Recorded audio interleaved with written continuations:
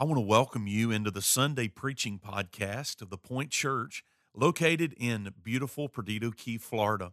I'm Tim Coleman, the senior pastor, and we believe strongly in the expositional preaching of God's Word that builds our faith and grows us up in Christ. I'm glad you're either downloading the sermon or listening live to our service, and I pray that this message is a help to you on your journey of faith. Now join me as we get to the point. I just want to tell you how much I enjoy getting to preach to you every week, and how much I delight in the fact that some of you listen. I'm only kidding. I just feel, I feel that you come on Sunday and, man, you're ready for the Word. You're hungry for the Word, and, that's really the way it's supposed to be. And I just want to tell you how thankful I am for the way that you get in the Word and listen to the Word. And I really enjoyed preaching through the book of Hebrews. The Lord did a really work in my heart that I can't even describe. And I'm really, really, really excited about the new series that we're starting today in the book of 1 Timothy. So would you grab your Bible? Joe read the first 11 verses just a few minutes ago from 1 Timothy chapter 1 and verse number 1. I'm not going to read that again, but I'm going to teach through it as I'm preaching to you today. Now, we have entitled this series, and when I say we, I'm not talking about the little mouse in my pocket. I'm talking about Pastor Josh and I, who preaches over in Alberta. We've entitled this series, Building a Healthy Church. Building a Healthy Church.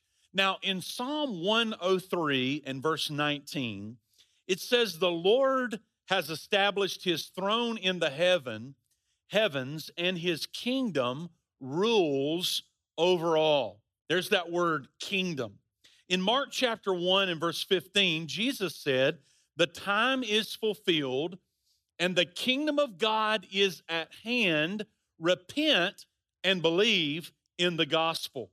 Luke 4:43, Jesus said, I must preach the good news of the kingdom of God to other towns as well, for I was sent for this purpose. Luke chapter 8 and verse number 1, soon afterward, he went on through cities and villages, proclaiming and bringing the good news of the kingdom of God, and the 12, the disciples, were with him. Luke chapter 17, verse number 21, the kingdom of God is in the midst of you. Now, before we talk about a healthy church, I want to remind you that there is more said in the Gospels about the kingdom than about the church. As a matter of fact, kingdom is used 126 times in the Gospels, another 34 times in other places in the New Testament.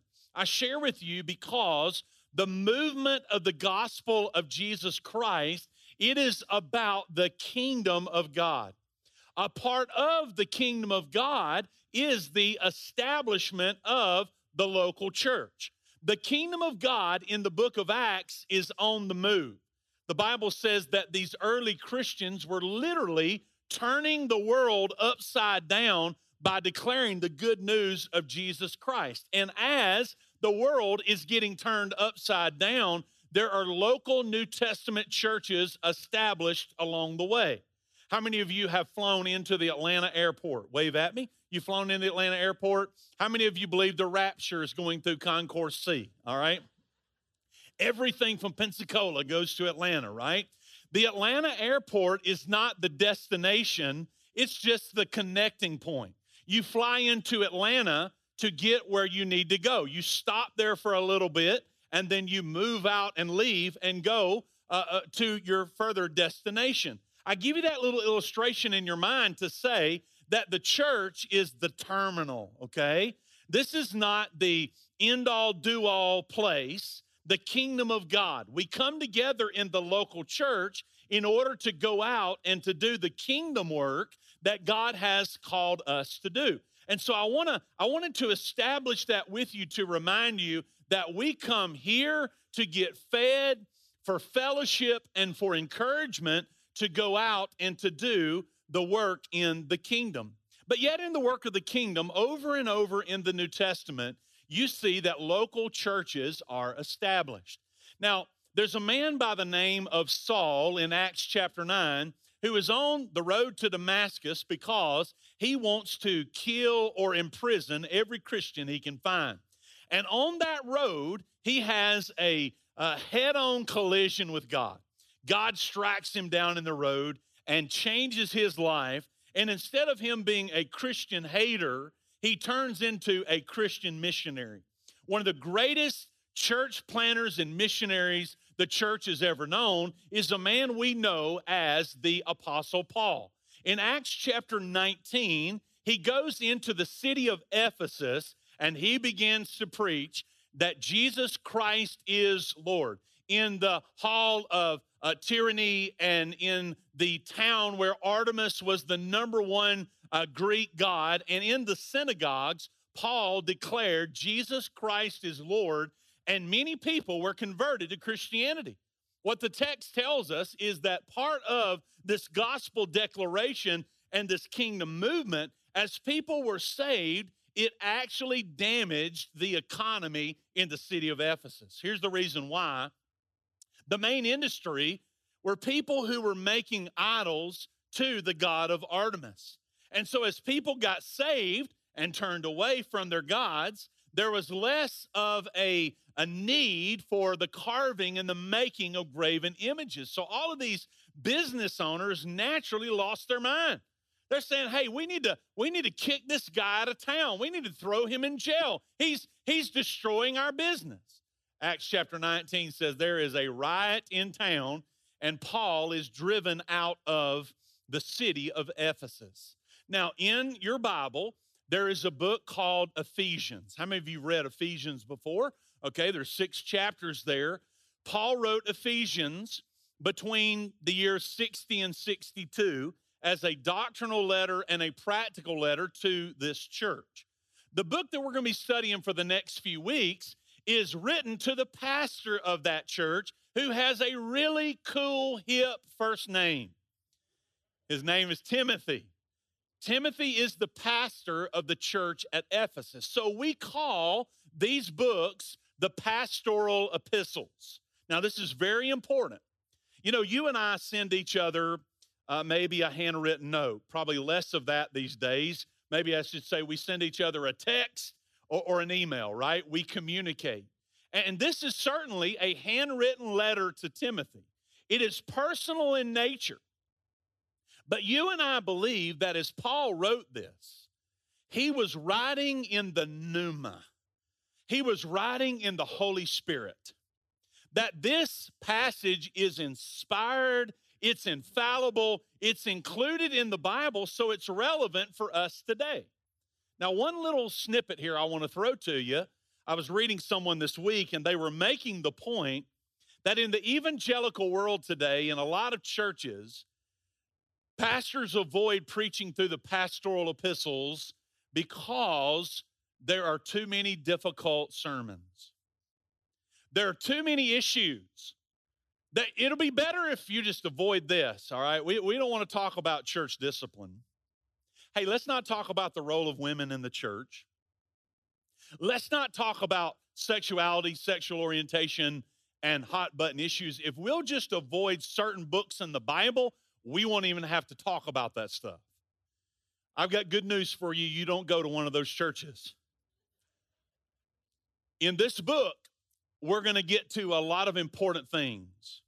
Some people try to discredit this book and say, no, you can't take 1 Timothy, you can't take the blueprint of 1 Timothy and force it on a local New Testament church in 2021. And I want you to know that's exactly what we're going to do. We're going to force it on the local church in 2021 because we believe the Bible is authoritative. We believe the Bible's sufficient, and we believe it speaks to all matters that pertain to life. So how's that for an introduction? Can we jump into the book? Here we go. 1 Timothy chapter 1, verse number 1. The first verse, Paul identifies himself as the writer of the book. Now notice, he identifies himself with authority. He says, I am an apostle.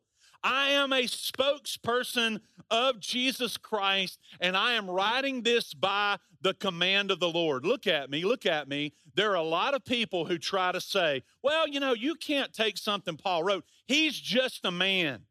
No, Paul says here, I'm not writing in my own opinion. I'm not writing about how I feel. I'm writing this by a direct command from God. I am a spokesman of God, who is our Savior, and of Jesus Christ, our hope.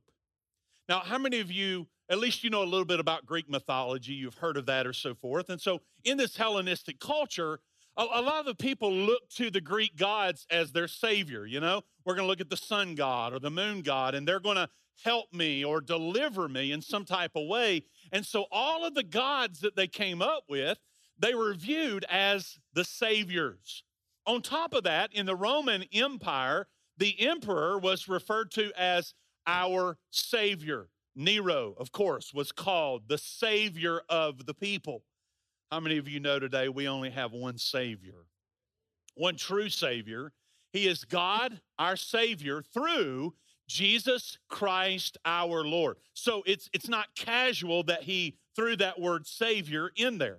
I want you to notice at the end of verse number 1 that the culture in Ephesus is just like the culture today. Many of us need a word of hope. We need a word of hope. There's a lot of stuff going on around us. And there are people that today, there's some of you in this room, I know because I've spoken with you about your situation and things that you've got going on in your life. In this world, this broken, sin-cursed world, it's really easy to fall into the trap of hopelessness. I'm not going to make it. I'm not going to survive. And Paul just reminds Timothy right off the bat, I know there's a whole bunch of stuff going on in Ephesus, but we're going to make it through Jesus Christ our Lord. Verse number 2, he's writing to Timothy. Timothy, who is my true child in the faith. Now let's rewind. In Acts chapter 16, Paul on his missionary journey, he goes into the city of Lystra. This is your homework assignment to read Acts 16 this afternoon. In Lystra there, among the Christians, he meets this sharp, engaged young man named Timothy. And he observes that Timothy loves the Lord, that he's got it together. And Paul says, you know what? The Lord wants me to take you with me on my missionary journey. There's an important detail in Acts 16, ladies. It is that Timothy was discipled by his mother and his grandmother. He had a Gentile father and a Jewish mother who had converted to Christianity, but his mom and his grandmom invested in him, and now he's the pastor at the church at Ephesus. Ladies, don't ever underestimate the value you have in discipling your children and your grandchildren. You have no idea.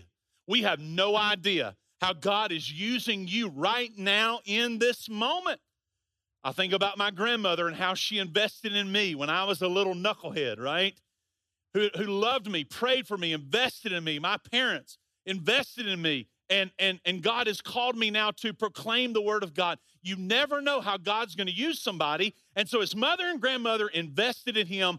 Paul takes him on the journey. And now, as he leaves Ephesus, he puts Timothy in charge as the pastor of the church.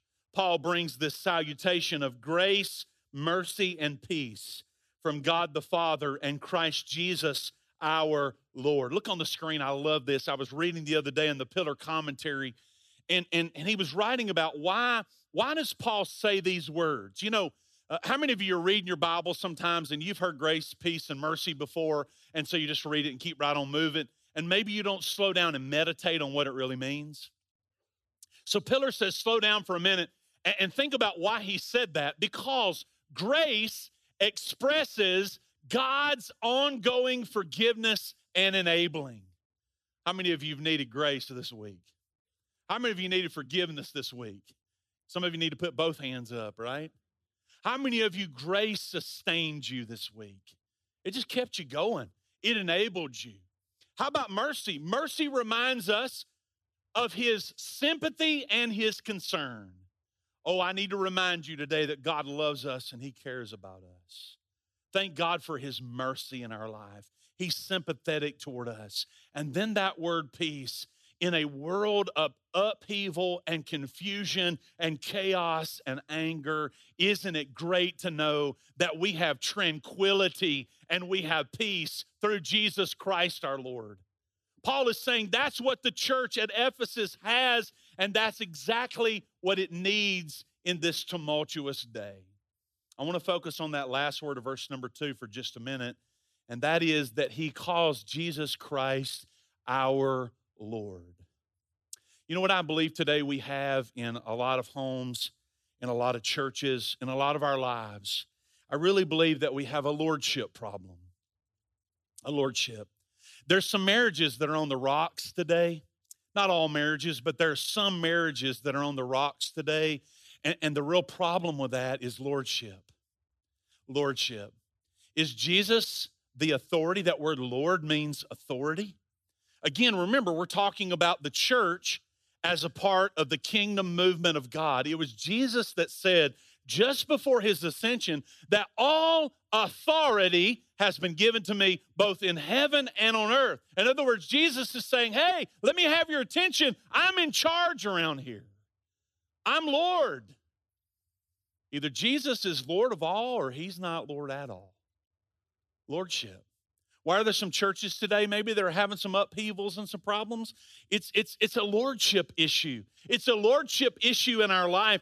I love what John Piper, I was reading him this week, and he said, the lordship of the crucified and risen Christ should receive emphasis today.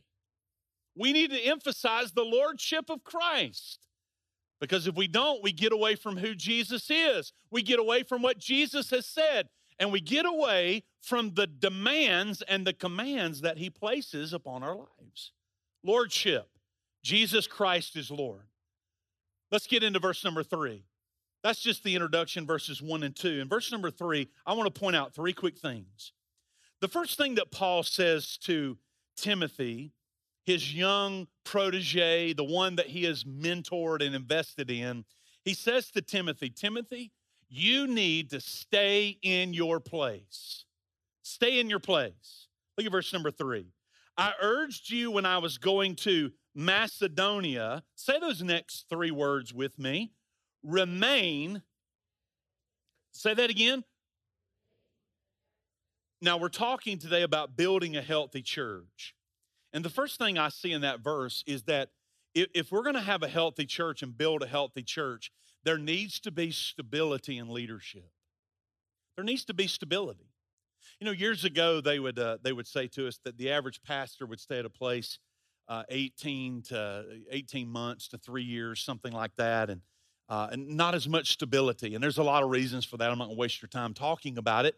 The good thing is over the last few years, the newer studies are saying that there is more stability in pastoral leadership. 15 years ago today, I became the pastor of this church, 15 years ago. And I thank God for His faithfulness. I thank God for His faithfulness. I thank God for all that He's done and all that He is doing and all that He's going to do. I think sometimes when you're in ministry, you're looking over the fence, and you think maybe the grass is greener over there, and you don't realize that it's just growing over a septic tank, you know? And so I'm going to move on. It's humanity, right? Some of you are that way with your job. Let's be honest, okay? You're thinking, man, I think I want to do something else, or you get restless or so forth, or maybe sometimes in ministry you feel like, man, I'm not making a difference here. Sometimes when you're a leader, you think, is anybody listening to me? Is anybody getting it? Or maybe you're thinking, I'm not doing a good job here. Maybe I could do a better job somewhere else. And there's no doubt Paul said this for a reason. Here's young Timothy, pastoring at Ephesus, and he's restless. Why is he restless? Well, sometimes you sit down and you think about all the reasons you ought to leave. Here's Timothy. Scholars say that he's probably in his 30s. He's a young man. So he's probably dealing with some older people in the church who've been around longer, who are probably more entrenched in Judaism and other things. And as a young man, maybe he's intimidated. Others say maybe it was because of his sickness. We know Paul said to Timothy, hey, you need to take a little wine for your belly. We know that Timothy was dealing with some physical issues, and when you're sick, sometimes that weighs down on you and you get discouraged.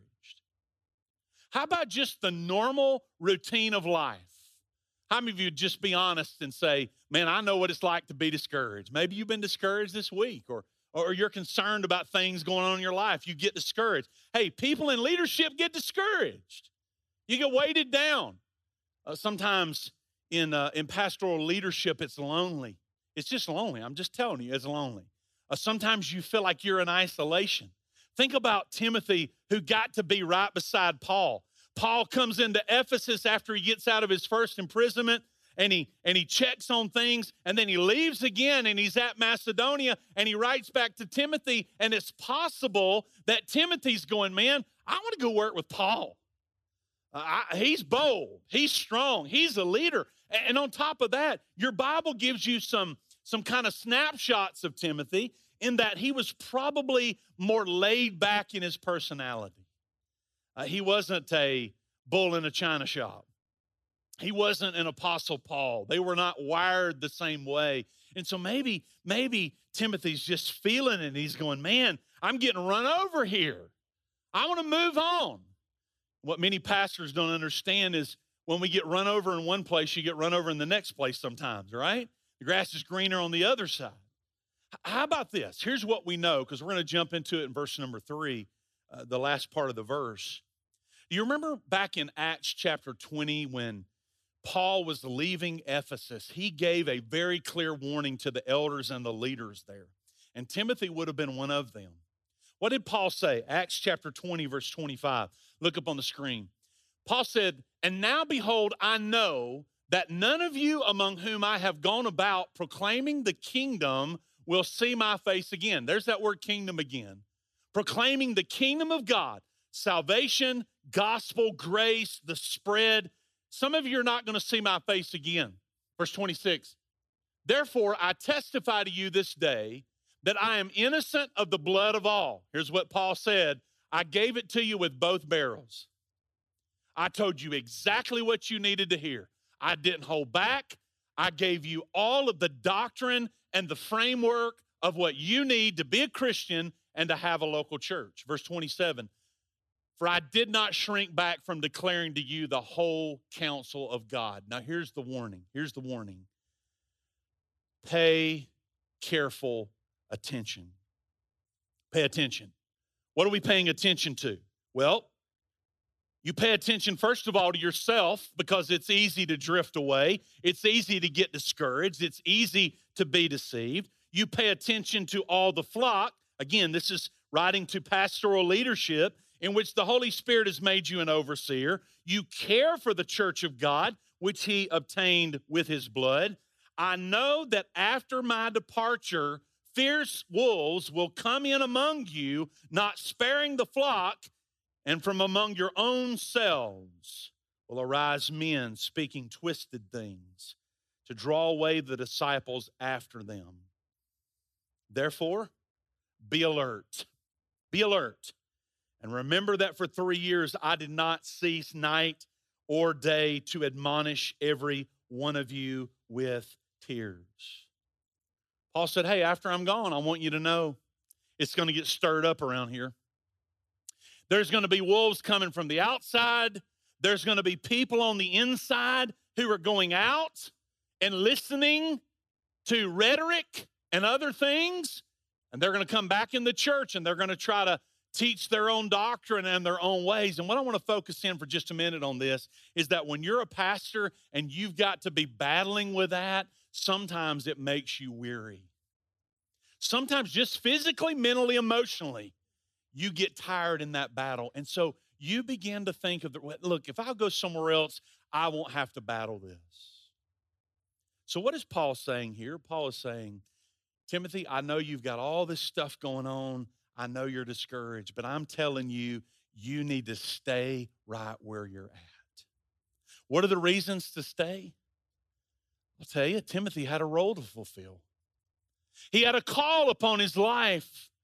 God had him in that place for a moment. If he goes away and just lets the church go and turns it over to these false teachers, it's going to fall apart, which ultimately that's what did happen to the church at Ephesus. And Paul is saying, Timothy, you got to stay where you're at because there are people that need to hear the gospel of Jesus Christ. And you know what? God really spoke to me about that in this verse. And I hope he's speaking to you right now.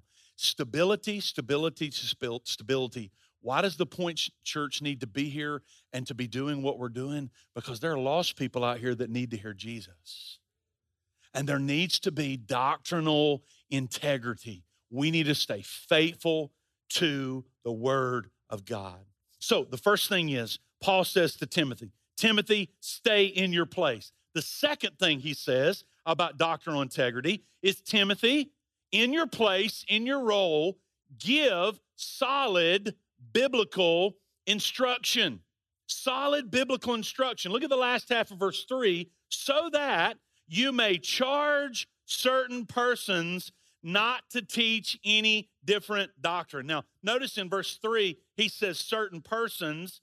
In verse 6, he says certain persons again. Paul is saying, hey, there's some people there. By the time we get to the end of chapter 1, it's going to be like Paul is just going to say, you know what? I'm done with that certain persons thing. I'm fixing to call names. He calls names at the end of chapter 1. And he says, these two are hurting the church.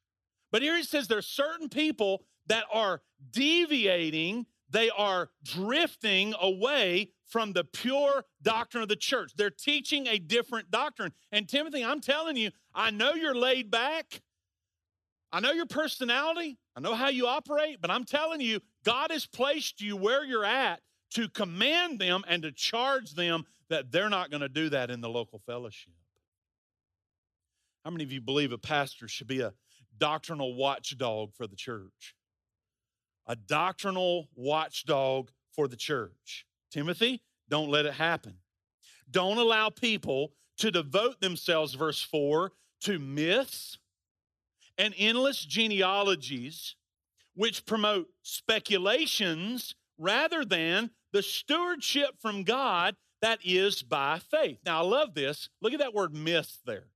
They certainly understood Greek mythology in this culture. A myth, of course, is a story or something that is given as the truth when we know that it's not the truth. Paul uses the word myth 5 times in his writings. As I drilled down on that word, here's what I discovered, that in the church, now think about this, in the fellowship of the church, there are myths being taught. What is he talking about?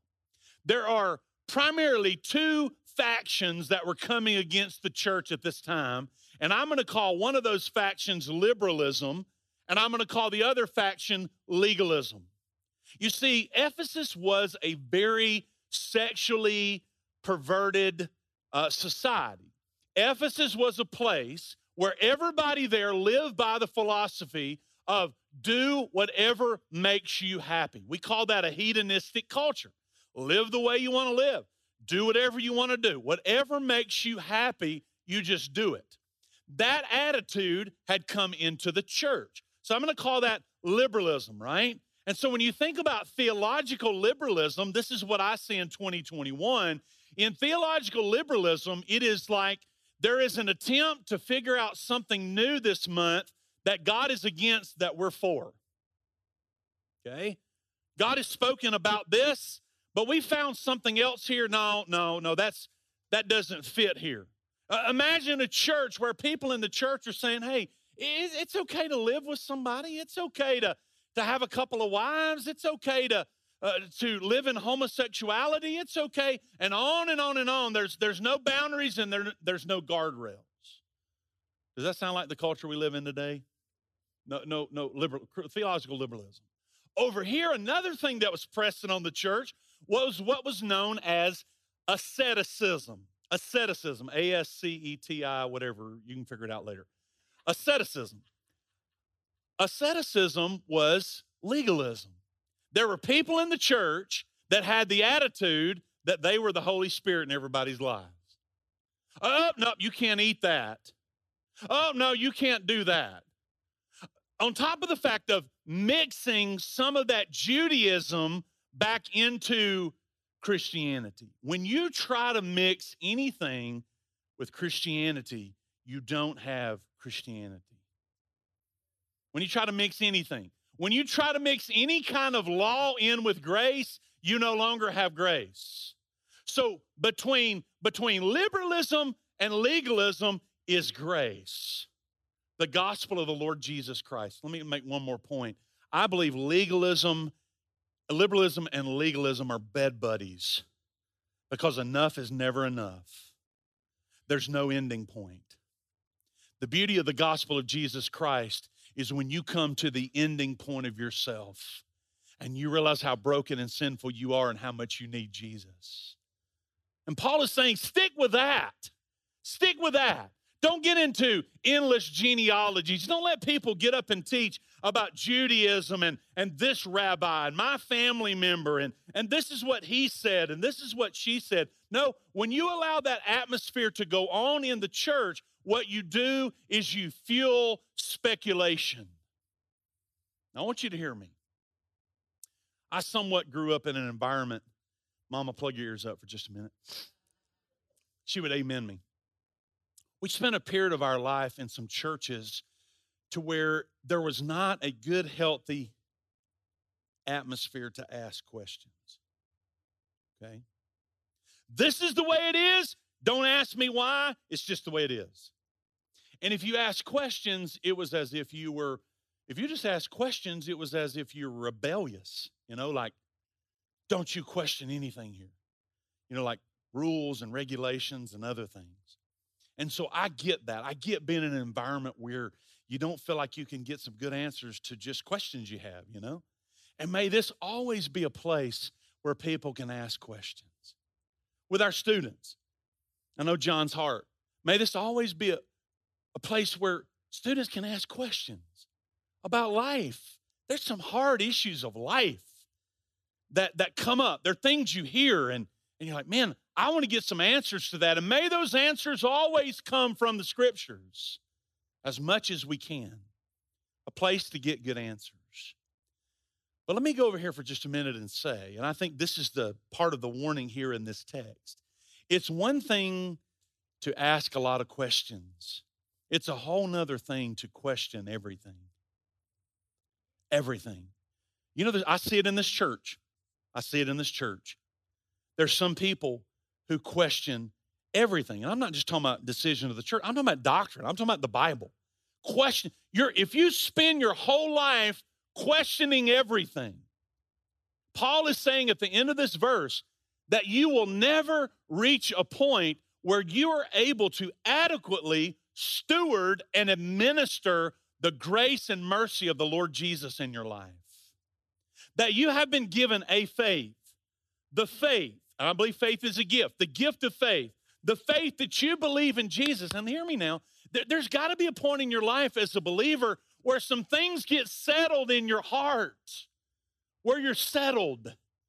And then once they're settled in your heart, you have stewardship of that because God has a mission and a ministry of discipleship for you.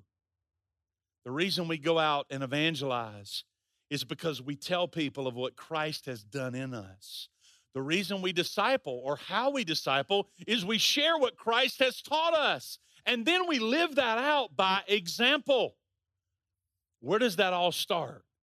It starts by staying true to solid biblical instruction. Now, verse 5, real quick. Verse 5 to me is kind of the Mount Everest of these 11 verses, where Paul says that the goal, the aim of our charge. Now, again, that word charge there is command. What is the goal of my preaching? What is the goal of your evangelism? What is your goal of discipleship? What is your goal in your small group? As you give the word of God, the goal, the charge is love. Love. I really believe this. It's biblical. It's biblical. I believe that God's people are called to be a loving people, filled with love.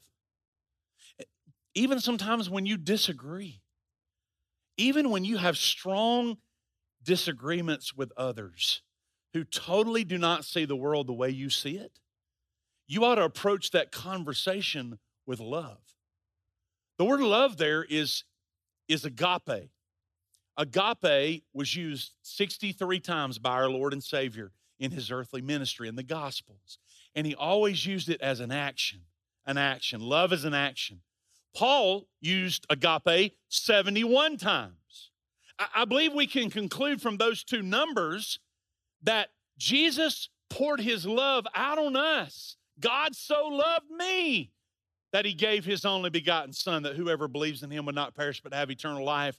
And then what God wants us to do is not go around and be cranky and angry and mean all the time. But God wants us to pour his love out on others. And I think too many times Christians think that compromise and love go hand in hand. No, sometimes love gets tough. Because you got to speak the truth in love. You can be bold and take a stand and speak the truth and not be a jerk about it. You can declare to someone that, no, you're living in violation of the word of God, but you can do it in a loving, Christ-like way. Say God loves you and God will forgive you and God will change you if you will allow him. Love, love, love, love. Even in dealing with people that don't believe like you believe. How could we ever win somebody over to a correct biblical position if we have the wrong disposition? So we do it with love. Now notice 3 marks of love in that verse. He says, number 1, if you love the right way, if your love is correct, if it is in Christ, you will have a pure heart, you will have a good conscience, and you will have a sincere faith. A pure heart. Jesus said, I have purified you. I've set you apart to be peculiar, to be zealous of my good works. Paul said in 2 Corinthians chapter 7 that we are to purify ourselves, that we are to keep a clean heart.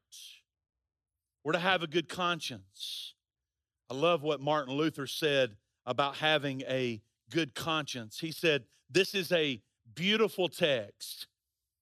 The aim is not to increase questions and to leave consciences unsure after all their difficulties, but to bring consciences to the point that they know this for sure. That's what love does to you. Love settles in your heart that the gospel is true and that Jesus is true. And then he says that love produces in you a sincere faith. Could I say something? And I don't mean to be harsh or ugly. I promise I don't. I prayed over this, and I want to say this in a spirit of grace and kindness. But I believe one thing that has damaged the church through the years is that there are a lot of fake, phony people that attend them. I know that wasn't an amen. That was a no me. The word sincere there means fake.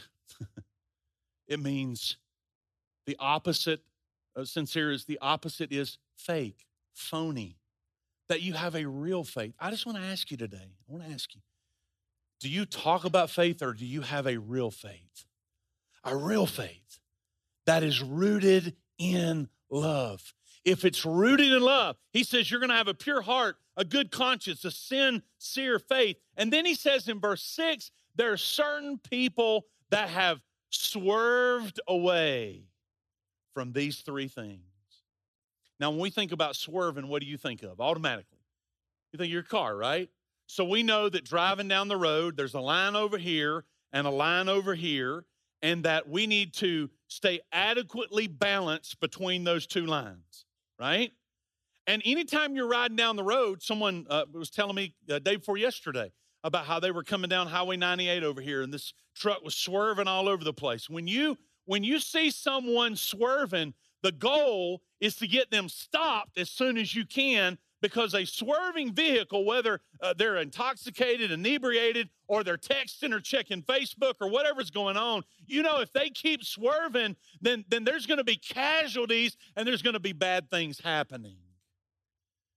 And Paul is saying here that when you have people in the church that are swerving and you allow that swerving to go on, there's going to be casualties from that. That there needs to be leadership that speaks into that and gives solid biblical direction. He says, some have wandered away into vain discussions. They desire to be teachers of the law without understanding either what they are saying or things about which they make confident assertions. Have you grown enough in your Christian life where you've heard maybe someone make a statement, a definitive statement about something related to Christianity, and in your heart and your mind going, that ain't true, or that's not biblical? That's what discipleship's all about, right? Y'all with me? Y'all tracking with me? What he's saying here is that there are people standing up saying, well, I want to talk about this thing. And here's what Paul is saying, vain discussions. He was saying they're full of hot air. They're wasting time. They're not speaking truth. They're speaking their opinion. What we need today is not opinions. What we need is the word of God. So, Paul says to Timothy, stay in your place, give solid biblical instructions. And let me finish. In verses 8 through 11, he reminds Timothy and the church that we must live what we say we believe. We must live out what you say you believe. Church, hear me. Your belief, what you say you believe, it has to match your behavior. Now, if you're a Christian, you know that God gave us the law. We looked at it in the book of Hebrews. He makes mention there in verse number 8. We know that the law is good if someone uses it correctly, if someone uses it lawfully. Now, what you see in this section is a reference to the Decalogue, to the 10 Commandments, okay? Exodus chapter 20. He's saying that the law is not bad. It's not that the law is bad. It only becomes bad when the law is used incorrectly. And so, if you're a Christian, you understand that the law of God, it brings us to a point where we look at it and we say, wow, God is holy and I'm not. We look at the law and we say, I'm sinful. He's holy, but I'm sinful. You remember back when I was preaching a few weeks ago and I was talking about Moses on Mount Sinai, and I said that God placed a sign down at the bottom of the mountain that said, do not enter. He told the people, don't you come up here. I'm holy. Don't you even let an animal touch this mountain or they're going to be killed. And in that picture, we see the holiness and the righteousness of God. What we see in the law is that we don't measure up. That you don't go to heaven because you keep a list of rules. You don't go to heaven because you keep the 10 Commandments. You're totally incapable of keeping all the 10 Commandments. As a matter of fact, some scholars say that you can piece by piece, verse by verse, in verses 8 through 11, make a case that Paul indirectly mentions all 10 of the commandments. Most scholars say he at least mentions commandments 5 through 9, because he talks about how that the law is not laid down for the just. The law does not make you righteous. The law is for the lawless and the disobedient. Again, you look at it and you see that there is ungodliness for the ungodly and the sinners, for the unholy and the profane. Those seem to be pointing back to a man's relationship with God. And then probably commandment number 5, honor your father and mother. He said there are those who strike. That word is kill. They kill their fathers and their mothers. For murderers, that's the commandment, you shall not commit murder. And then he gets into thou shalt not commit adultery, sexual sins. He mentions in verse number 10, sexual immorality. Now again, you've got to think about Ephesus and you've got to think about us. In Ephesus at this time, there was rampant promiscuity. There was fornication. There was adultery. There was pedophilia. He even mentions in the next phrase, men who were committing homosexuality. All of these are sin against a holy and a righteous God. Now, let me pause there for just a minute and say, one of the reasons why some evangelical pastors don't want to preach through a book like this is because They don't want to have to get up and speak to people in their church that are living together and committing fornication. They don't want to have to speak to issues as it relates to sexuality or transgenderism or sexual orientation or homosexuality, because we live in a world today. Remember when I said liberalism just a minute ago? Let's go just a little bit further. And we're in this theological culture today where we're figuring out all the things that we've discovered that God's really not against. And Paul is saying here, when you look into the law of God, it is clear as a bell that God does not smile on sexual immorality of all kinds. He doesn't. It's not okay. He goes on to say, not only that, but enslavers. That word there is literally kidnappers. Ephesus had a problem with kidnapping of children and of women. There are liars, perjurers, and whatever else is contrary to sound doctrine. I'm about to land the plane. I want you to see that word sound there in the word. That word sound there is the same word that we get for hygiene. Hygiene. He's saying that what the law does is the law leads us to where we have a healthy, hygienic doctrine. And that doctrine is this: I belong to Christ. Christ lives in me and through me. I belong to Him. I do not belong to this world. So it's not okay for me to live any way I want to live because I belong to Him. Verse number 11, and I'm done. He says, this is in accordance with the gospel. The gospel of the glory of the blessed God, which I have been entrusted. Now, I want you to see the last word in verse 11. Do you know what that word is, entrusted? You know what the word there is? It's interesting. It's the same word for which we get faith, pistis, to which I have, here's what Paul is saying, in accordance to the good news of the grace of Jesus Christ and the glory of God, into which I have been faithed. I've been faithed. So I'm closing my message today by asking you, have you been faithed? Have you been faithed? In other words, have you been born again? If you have, and if this church is going to be a healthy church, not a perfect church, but a healthy church, then this church must have the right doctrine, and then we must have the right integrity that goes with it. It must be healthy.